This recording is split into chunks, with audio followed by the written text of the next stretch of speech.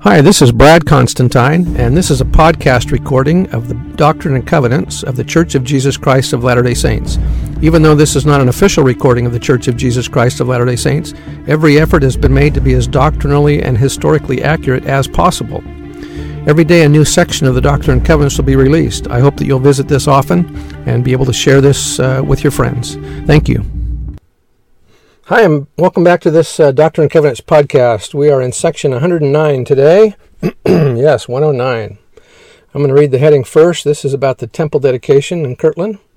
Prayer offered at the dedication of the temple at Kirtland, Ohio, March the 27th, 1836. According to the prophet's written statement, this prayer was given to him by revelation. Often we think of this as just a prayer, but it was actually revealed to him what he should say and what he should write. This is the pattern that has been used for all temple dedications since this.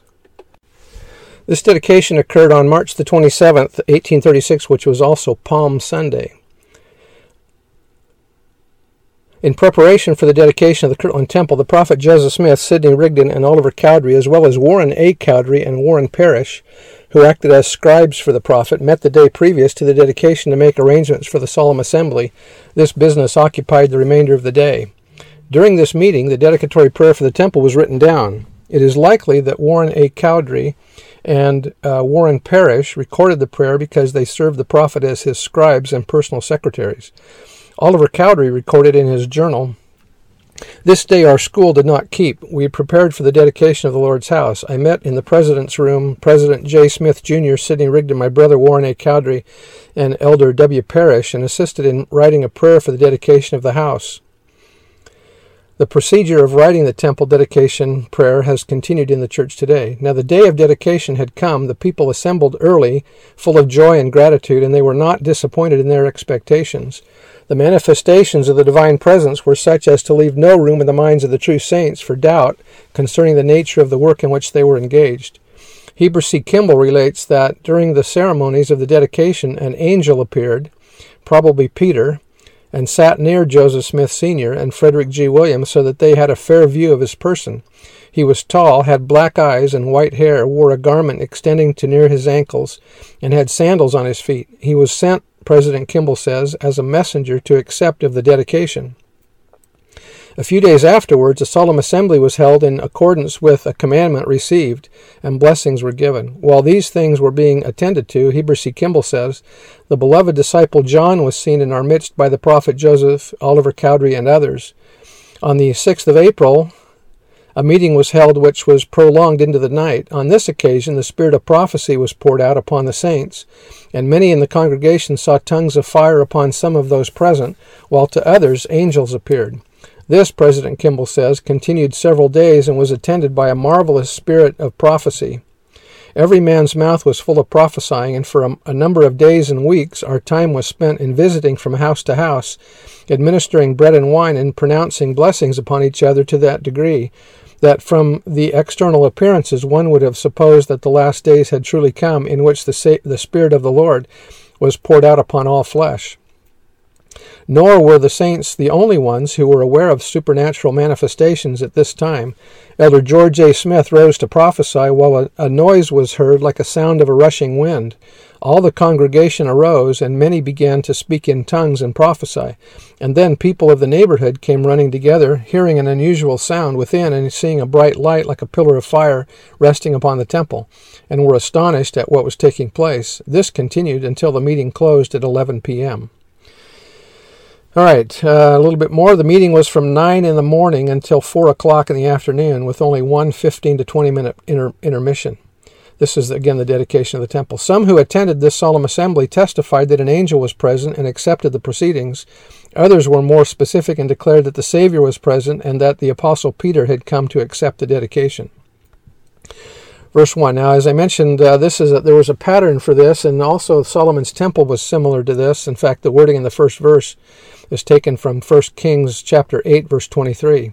Thanks be to thy name, O Lord God of Israel, who keepest covenant, and showest mercy unto thy servants, who walk uprightly before thee with all their hearts. This verse is similar to the verse in the dedicatory prayer offered by Solomon on that temple. Verse 2, Thou, the dedicatory prayer is addressed to the Father, as all prayers should be. It is addressed to the one whose original command it was that the house be built, which direction had been revealed to the builders by the Son, through whom all revelation comes.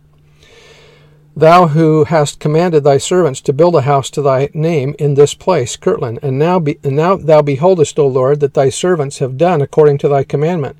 And now we ask thee, Holy Father, in the name of Jesus Christ, the Son of thy bosom, in whose name alone salvation can be administered to the children of men, we ask thee, O Lord, to accept of this house the workmanship of the hands of us, thy servants, which thou didst command us to build.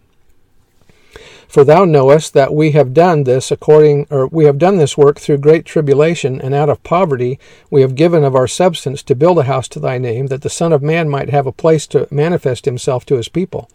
It took about 3.5 years to build the temple. Sacrifice brings forth the blessings of heaven. Sounds like a part of a hymn. Verse 6, And as thou hast said in a revelation given to us, calling us thy friends, saying, Call your solemn assembly, as I have commanded you. The solemn assembly to whom this reference was made was the school of the prophets, where the elders would be instructed and endowed with power from on high. The dedication of a temple is also a solemn assembly, as noted in Doctrine and Covenants 109, verse 10. The pattern of such assemblies would follow that of the Lord's people in ancient times. Solemn assemblies included the gathering of his servants in a state of ritual purity for sacred purposes and holy convocations, such as the festival of unleavened bread, or the 8th day of the festival of booths. Heber C. Kimball said, We had been commanded to prepare ourselves for a solemn assembly. At length, the time arrived for this assembly to meet, previous to which the prophet Joseph exhorted the elders to solemnize their minds by casting away every evil from them in thought, word, and deed, and to let their hearts become sanctified, because they need not expect a blessing from God without being duly prepared for it, for the Holy Ghost would not dwell in unholy temples. This meeting took place soon after the house of the Lord had been dedicated. When the prophet Joseph had finished the endowments of the first presidency, the 12 and the presiding bishops, the first presidency presided to lay hands upon each one of them to seal and confirm the anointing, and at the close of each blessing the whole of the quorums responded to it with a loud shout of Hosanna, Hosanna, etc. While these things were being attended to, the beloved disciple John was seen in our midst by the prophet Joseph, Oliver Cowdery, and others. Verse 7, And as all have not faith, seek ye diligently, and teach one another words of wisdom, yea, seek ye out of the best books words of wisdom, seek learning, even by study and also by faith. Organize yourselves, prepare every needful thing, and establish a house, even a house of prayer, a house of fasting, a house of faith, a house of learning, a house of glory, a house of order, a house of God. As our bodies are temples, these scriptures also mean that we should live our lives as mentioned here. We should pray, fast, have faith, learn, be organized, and so on. Verse 9, That your incomings may be in the name of the Lord, that your outgoings may be in the name of the Lord, that all your salutations may be in the name of the Lord, with uplifted hands unto the Most High. And now, Holy Father, we ask thee to assist us, thy people, with thy grace in calling our solemn assembly, that it may be done to thine honor and to thy divine acceptance, and in a manner that we have been found worthy, that we may be found worthy in thy sight to secure a fulfillment of the promises which thou hast made unto us, thy people, in the revelations given unto us. That thy glory may rest down upon thy people, and upon this thy house, which we now dedicate to thee, that it may be sanctified and consecrated to be holy, and that thy holy presence may be continually in this house, and that all people who shall enter upon the threshold of the Lord's house may feel thy power, and feel constrained to acknowledge that thou hast sanctified it, and that it is thy house, a place of thy holiness. And do thou grant, Holy Father, that thou also, all those who shall worship in this house, may be taught words of wisdom out of the best books, and that they may seek learning, even by study and also by faith, as thou hast said, and that they may grow up in thee, and receive a fullness of the Holy Ghost, and be organized according to thy laws, and be prepared to obtain every needful thing. And that this house may be a house of prayer, a house of fasting, a house of faith, a house of glory, a house of God, even thy house, that all the incomings of thy people into this house may be in the name of the Lord, that all their outgoings from this house may be in the name of the Lord, and that all their salutations may be in the name of the Lord, with holy hands uplifted to the Most High, and that no unclean thing shall be permitted to come into thy house to pollute it, Those who participated in the ordinances performed in the temple in Kirtland did so by invitation. These rites were performed on the third floor of the temple. It was not this area that was polluted by apostates who sought to depose the prophet. Their activities took place in the assembly room on the main floor, which was open to the public. Notwithstanding, their actions were sufficient to offend the Spirit of the Lord and pollute his house.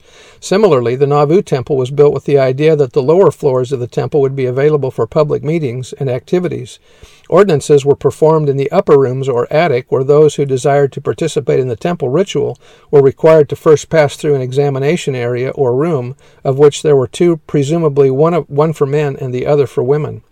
It was only after temples were built in the territory of Utah that recommends, signed by priesthood leaders, were required of those desiring to enter the temple.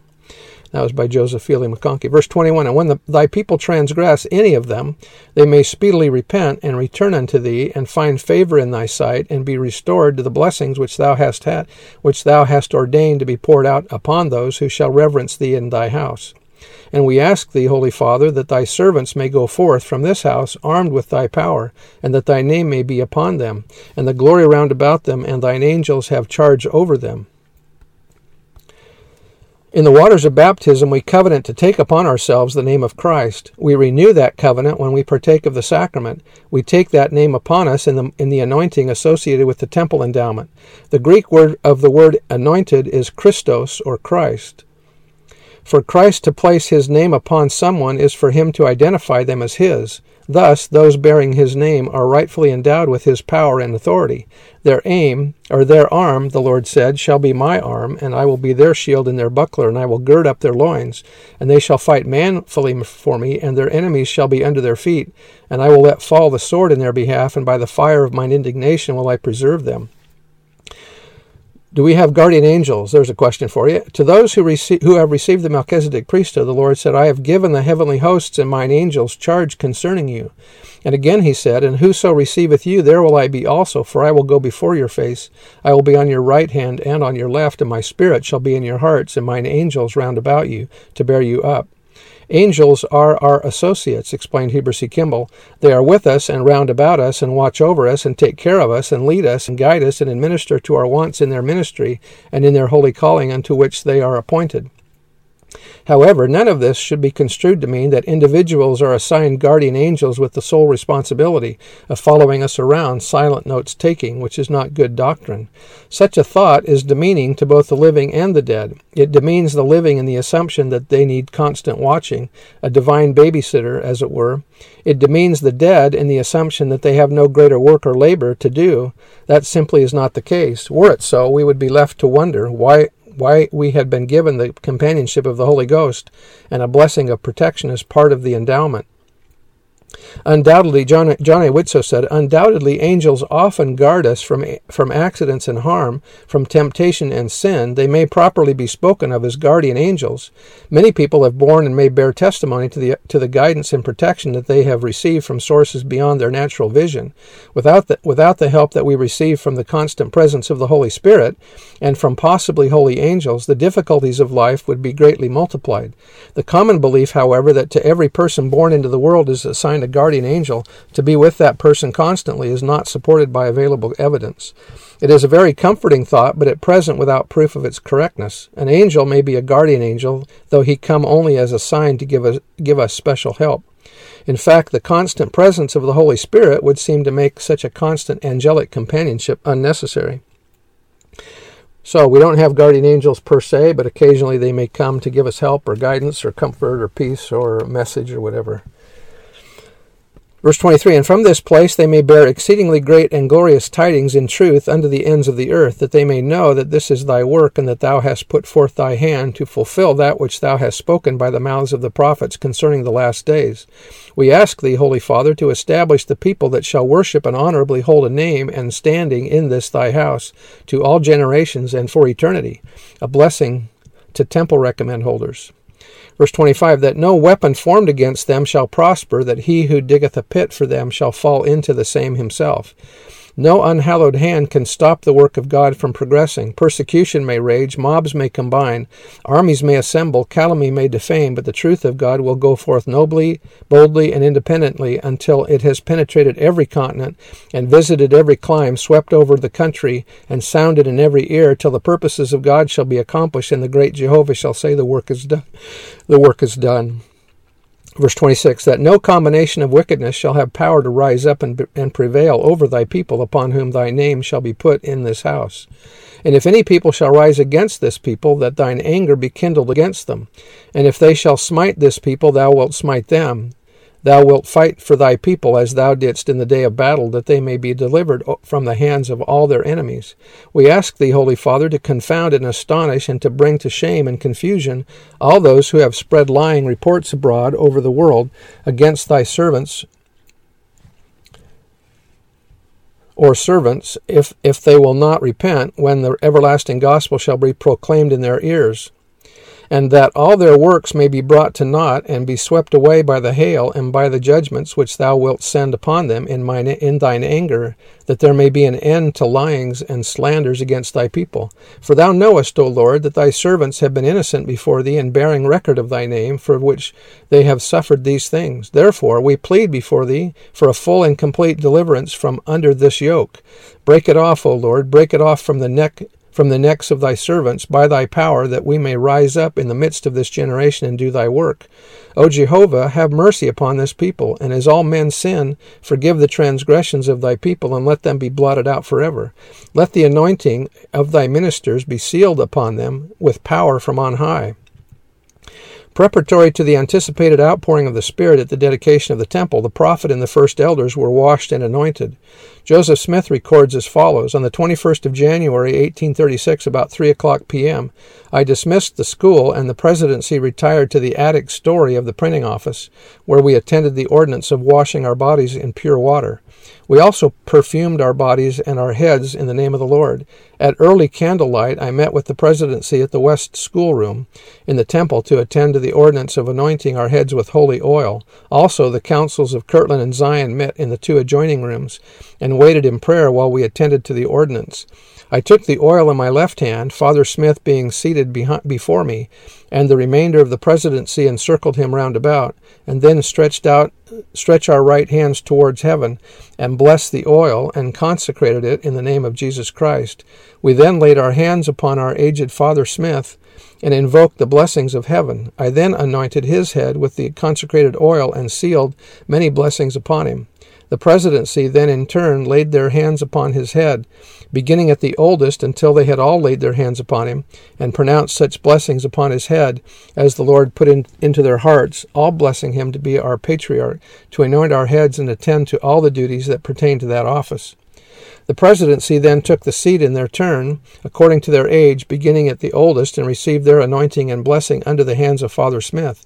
And in my turn, my father anointed my head. During the weeks that preceded the dedication of the temple, others of the brethren participated in the biblical ritual of washing and anointing. And that was from Joseph Fielding McConkie. Verse 36, let it be fulfilled upon them as upon those of the day of Pentecost. On the day of Pentecost, let the gift of tongues be poured out upon thy people, even cloven tongues as of fire, and the interpretation thereof. And let thy house be filled, as with a rushing mighty wind, with thy glory.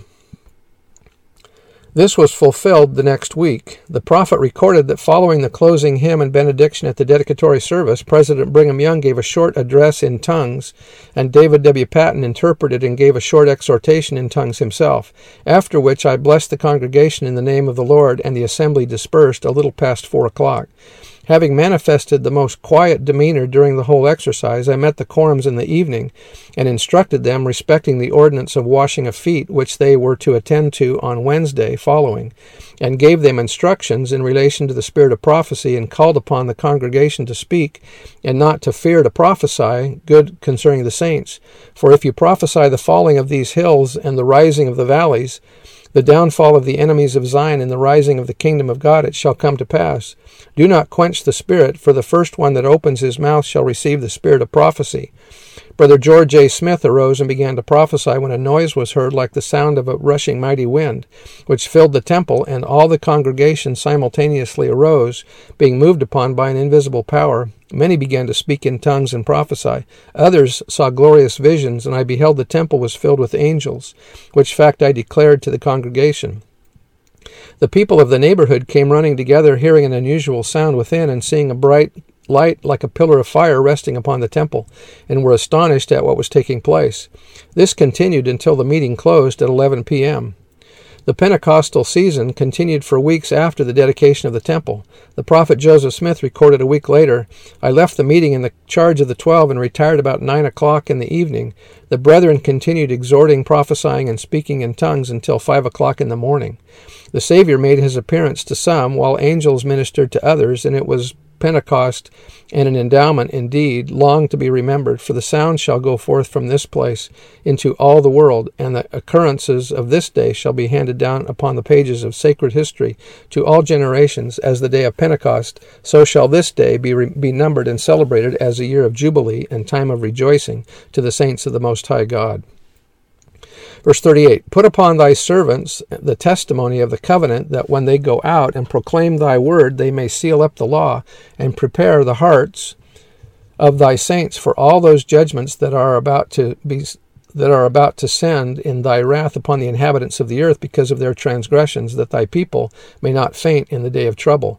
And whatsoever city thy servants shall enter, and the people in that city receive their testimony, let thy peace and thy salvation be upon that city, that they may gather out of that city the righteous, that they may come forth to Zion and to her stakes." Bruce R. McConkie said, "The law of gathering as given to us has varied to meet the needs of an ever-growing church that one day will have dominion over all the earth. In 1830, the saints were commanded to assemble in one place. How could it have been otherwise? They were told to assemble together at the Ohio and to go forth to Zion in the western countries. In 1833 they were told to gather in the Zion of Missouri until the day cometh when there is found no more room for them, and then I have other places which I have appointed unto them, saith the Lord, and they shall be called stakes for the curtains of the strength of Zion. They were to worship the Lord in holy places. In the revealed prayer dedicating the Kirtland Temple, the prophet importuned for the righteous that they may come forth to Zion and to her stakes, the places of thine appointment, with songs of everlasting joy.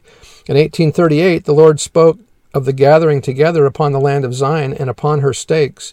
In 1844 the prophetic word acclaimed the whole of America is Zion itself from north to south, and is described by the prophets, who declare that it is the Zion where the mountain of the Lord should be, and that it should be in the center of the land. We now have stakes of Zion in many nations, in Europe and Asia and South America, and upon the islands of the sea. Before the Lord comes, there will be stakes in all lands and among all peoples. Any portion of the surface of the earth that is organized into a stake of Zion, a city of holiness, as it were, becomes a part of Zion. A stake of Zion is a part of Zion. It is just that simple, and every stake becomes the place of gathering for the saints who live in the area involved. Verse 40, "And until this be accomplished, let not thy judgments fall upon that city. And whatsoever city thy servants shall enter, and the people of that city receive not the testimony of thy servants, and thy servants warn them to save themselves from this untoward generation, let it be upon that city according to that which thou hast spoken by the mouths of thy prophets. But deliver thou, O Jehovah, we beseech thee, thy servants from their hands, and cleanse them from their blood. O Lord, we delight not in the destruction of our fellow men. Their souls are precious before thee. But the word must be fulfilled. Help thy servants to say with thy grace, assisting them, thy will be done, O Lord, and not ours. We know that thou hast spoken by the mouth of thy prophets terrible things concerning the wicked in the last days, that thou wilt pour out thy judgments without measure. Therefore, O Lord, deliver thy people from the calamity of the wicked, enable thy servants to seal up the law and bind up the testimony, that they may be prepared against the day of burning. We ask thee, Holy Father, to remember those who have been driven by the inhabitants of Jackson County, Missouri, from the lands of their inheritance, and break off, O Lord, this yoke of affliction that has been put upon them. Thou knowest, O Lord, that they have been greatly oppressed and afflicted by wicked men, and our hearts flow out with sorrow because of their grievous burdens. O Lord, how long wilt thou suffer this people to bear this affliction, and the cries of their innocent ones to ascend up into thine ears, and their blood come up in testimony before thee, and not make a display of thy testimony in their behalf? Have mercy, O Lord, upon the wicked mob, who have driven thy people, that they may cease to spoil, that they may repent of their sins, if repentance is to be found. But if they will not, make bare thine arm, O Lord, and redeem that which thou didst appoint a Zion unto thy people. On the 29th of November, 1843, in the city of Nauvoo, when reviewing in the presence of a number of brethren the course taken by Missouri against the saints, the prophet said, "They shall be oppressed as they have oppressed us, not by Mormons, but by others in power. They shall drink a drink offering the bitterest dregs, not from the Mormons, but from a mightier source than themselves. God shall curse them." On one occasion, General Doniphan caused the sheriff of the county to bring Joseph Smith from the prison to his law office for the purpose of consultation about his defense. During Smith's presence in the office, a resident of Jackson County, Missouri, came in for the purpose of paying a fee which was due by him to the firm of Doniphan and Baldwin, and offered in payment a tract of land in Jackson County.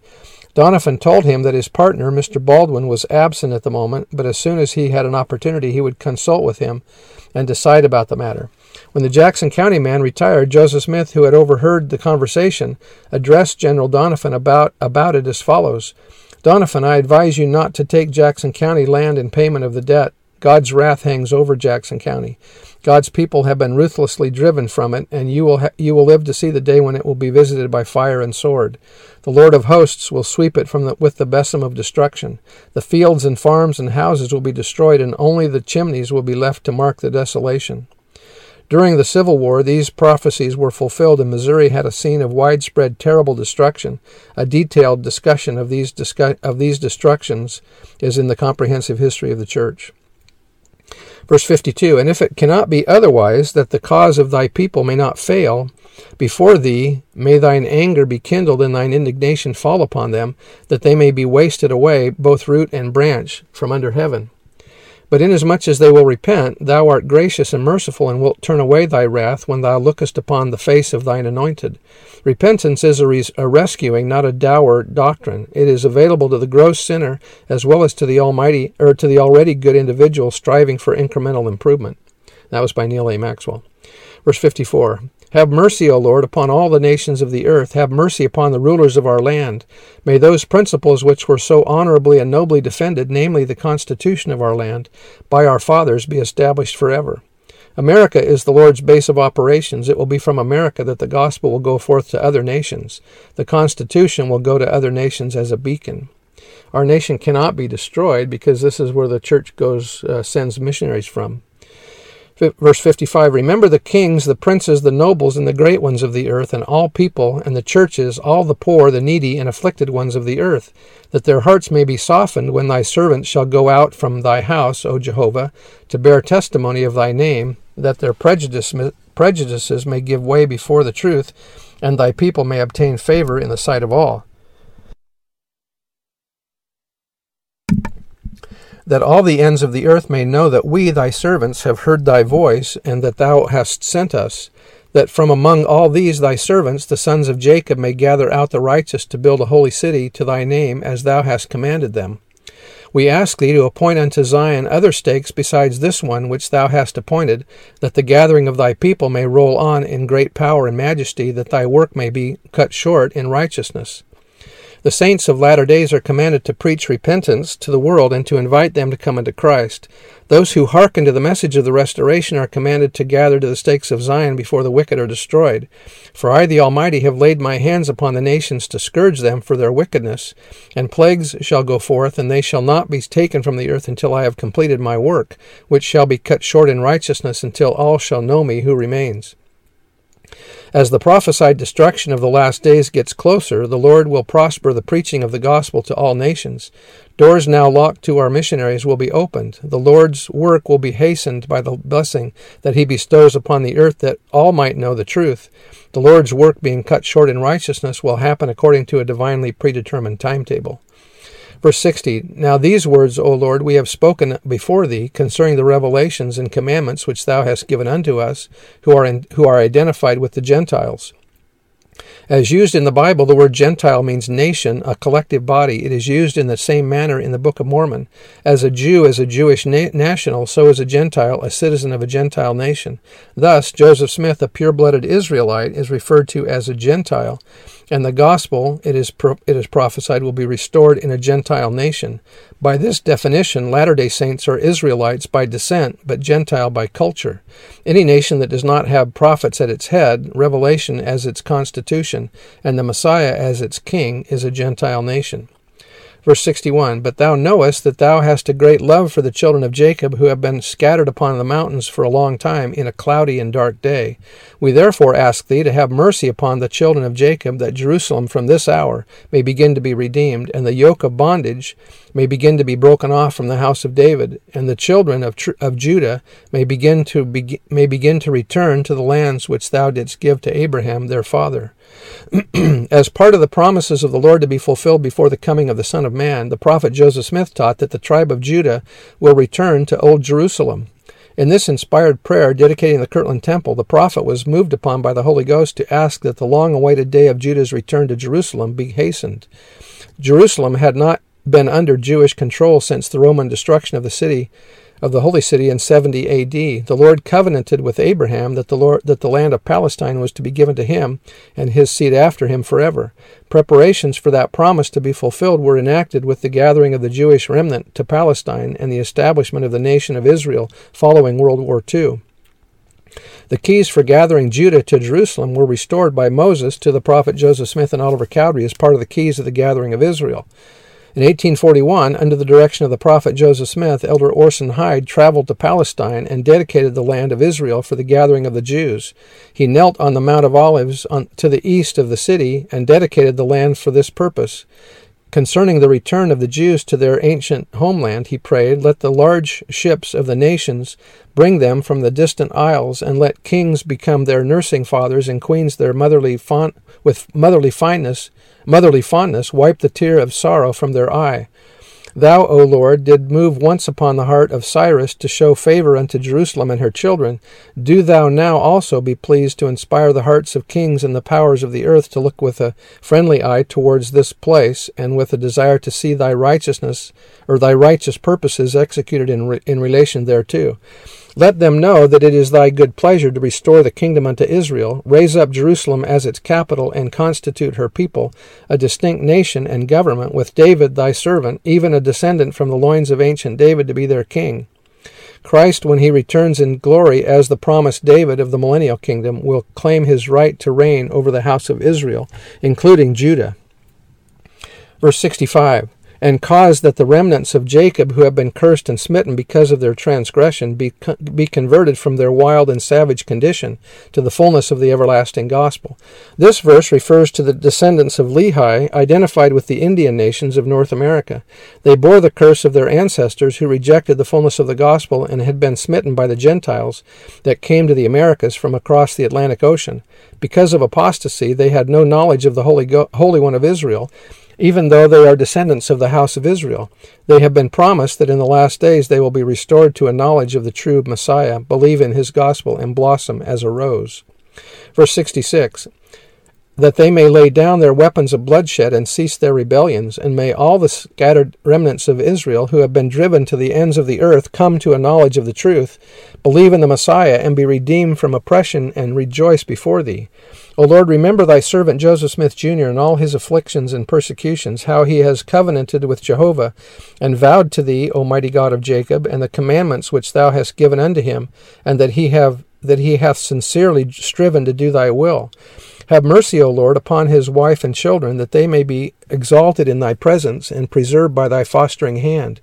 Have mercy upon all their immediate connections, that their prejudices may be broken up and swept away as with a flood, that they may be converted and redeemed with Israel, and know that thou art God. Remember, O Lord, thy presidents, even all the presidents of thy church, that thy right hand may exalt them with all their families and their immediate connections, that their names may be perpetuated and had in everlasting remembrance from generation to generation. This reference is not to those who have succeeded Joseph Smith in the office of president of the church, but rather to those who stood with him in the presidency of the church at that time, and those who presided in the presidency of the 2 stakes of Zion that had been organized by that point in time. Verse 72, remember all thy church, O Lord, with all their families and all their immediate connections, with all their sick and afflicted ones, with all the poor and meek of the earth, that the kingdom which thou hast set up without hands may become a great mountain and fill the whole earth, that thy church may come forth out of the wilderness of darkness and shine forth fair as the moon, clear as the sun, and terrible as an army with banners. The church is likened to a mighty army that has come to reclaim the earth with its rightful king, for its rightful king. Verse 74, and be adorned as a bride for that day when thou shalt unveil the heavens, and cause the mountains to flow down at thy presence, and the valleys to be exalted, the rough places made smooth, that thy glory may fill the earth. Elder Bruce R. McConkie said, knowing, as we do from latter-day revelation, that the islands and continents were once joined in one landmass and will yet again be joined, we find new meaning in allusions and comments found in the ancient scriptures. As part of a description of the second coming, John tells us, and the heaven departed as a scroll when it is rolled together, and every mountain and island were moved out of their places. In connection with the greatest earthquake for the ages, John says, and every island fled away, and the mountains were not found.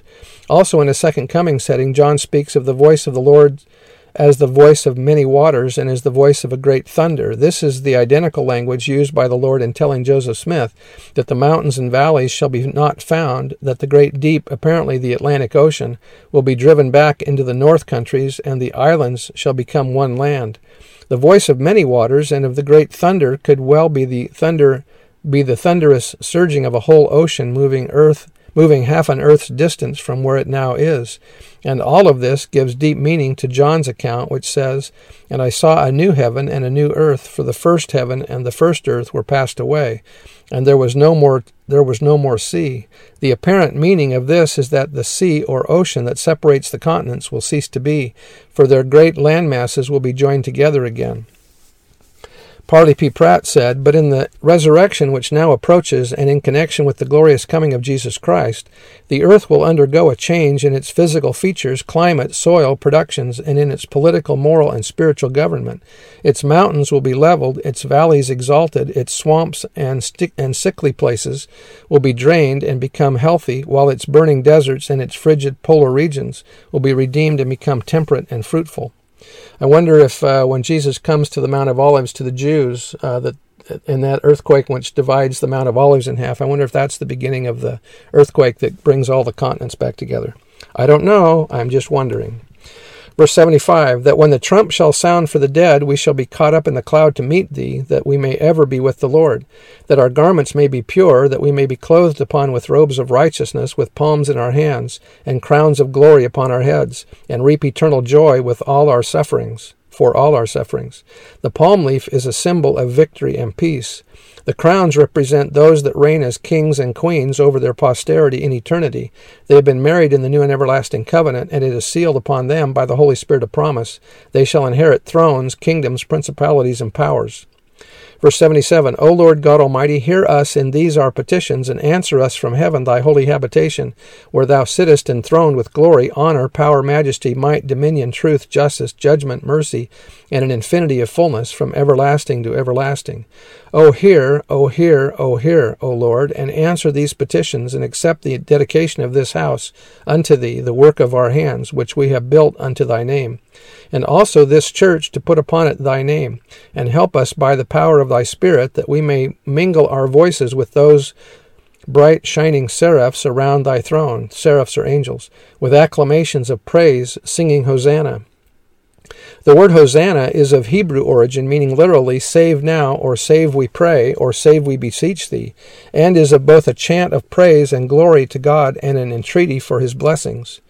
At the dedication of the Kirtland Temple, a pattern for all subsequent temple dedications, the proceedings of the day were sealed by shouting Hosanna, Hosanna, Hosanna to God and the Lamb 3 times, sealing it each time with Amen, Amen, and Amen. Continuing the end of the verse, singing Hosanna to God and the Lamb. William W. Phelps wrote a dedicatory hymn for this occasion, "The Spirit of God Like a Fire is Burning," which has been sung at all Latter-day Temple dedications. The words of the first verse and chorus express the sentiments of the dedicatory prayer and are familiar to Latter-day Saints. The fifth verse, which is particularly fitting for a temple dedication, is no longer sung. "Will wash and be washed, and with oil be anointed, withal not omitting the washing of feet. For he that receiveth his penny appointed must surely be clean at the harvest of wheat." That was the last verse that we don't usually sing. This day among Christians was celebrated the day when Christ rode into Jerusalem upon a donkey, when the people shouted, "Hosanna." As I mentioned before, this was Palm Sunday. Verse 80, "And let these thine anointed ones be clothed with salvation, and thy saints shout aloud for joy. Amen and amen." I bear testimony that these things are true, that this dedicatory prayer is the pattern that we use for all dedicatory prayers for all temple dedications today, and I say that in the name of Jesus Christ. Amen. Talk to you later. See you next time. Bye.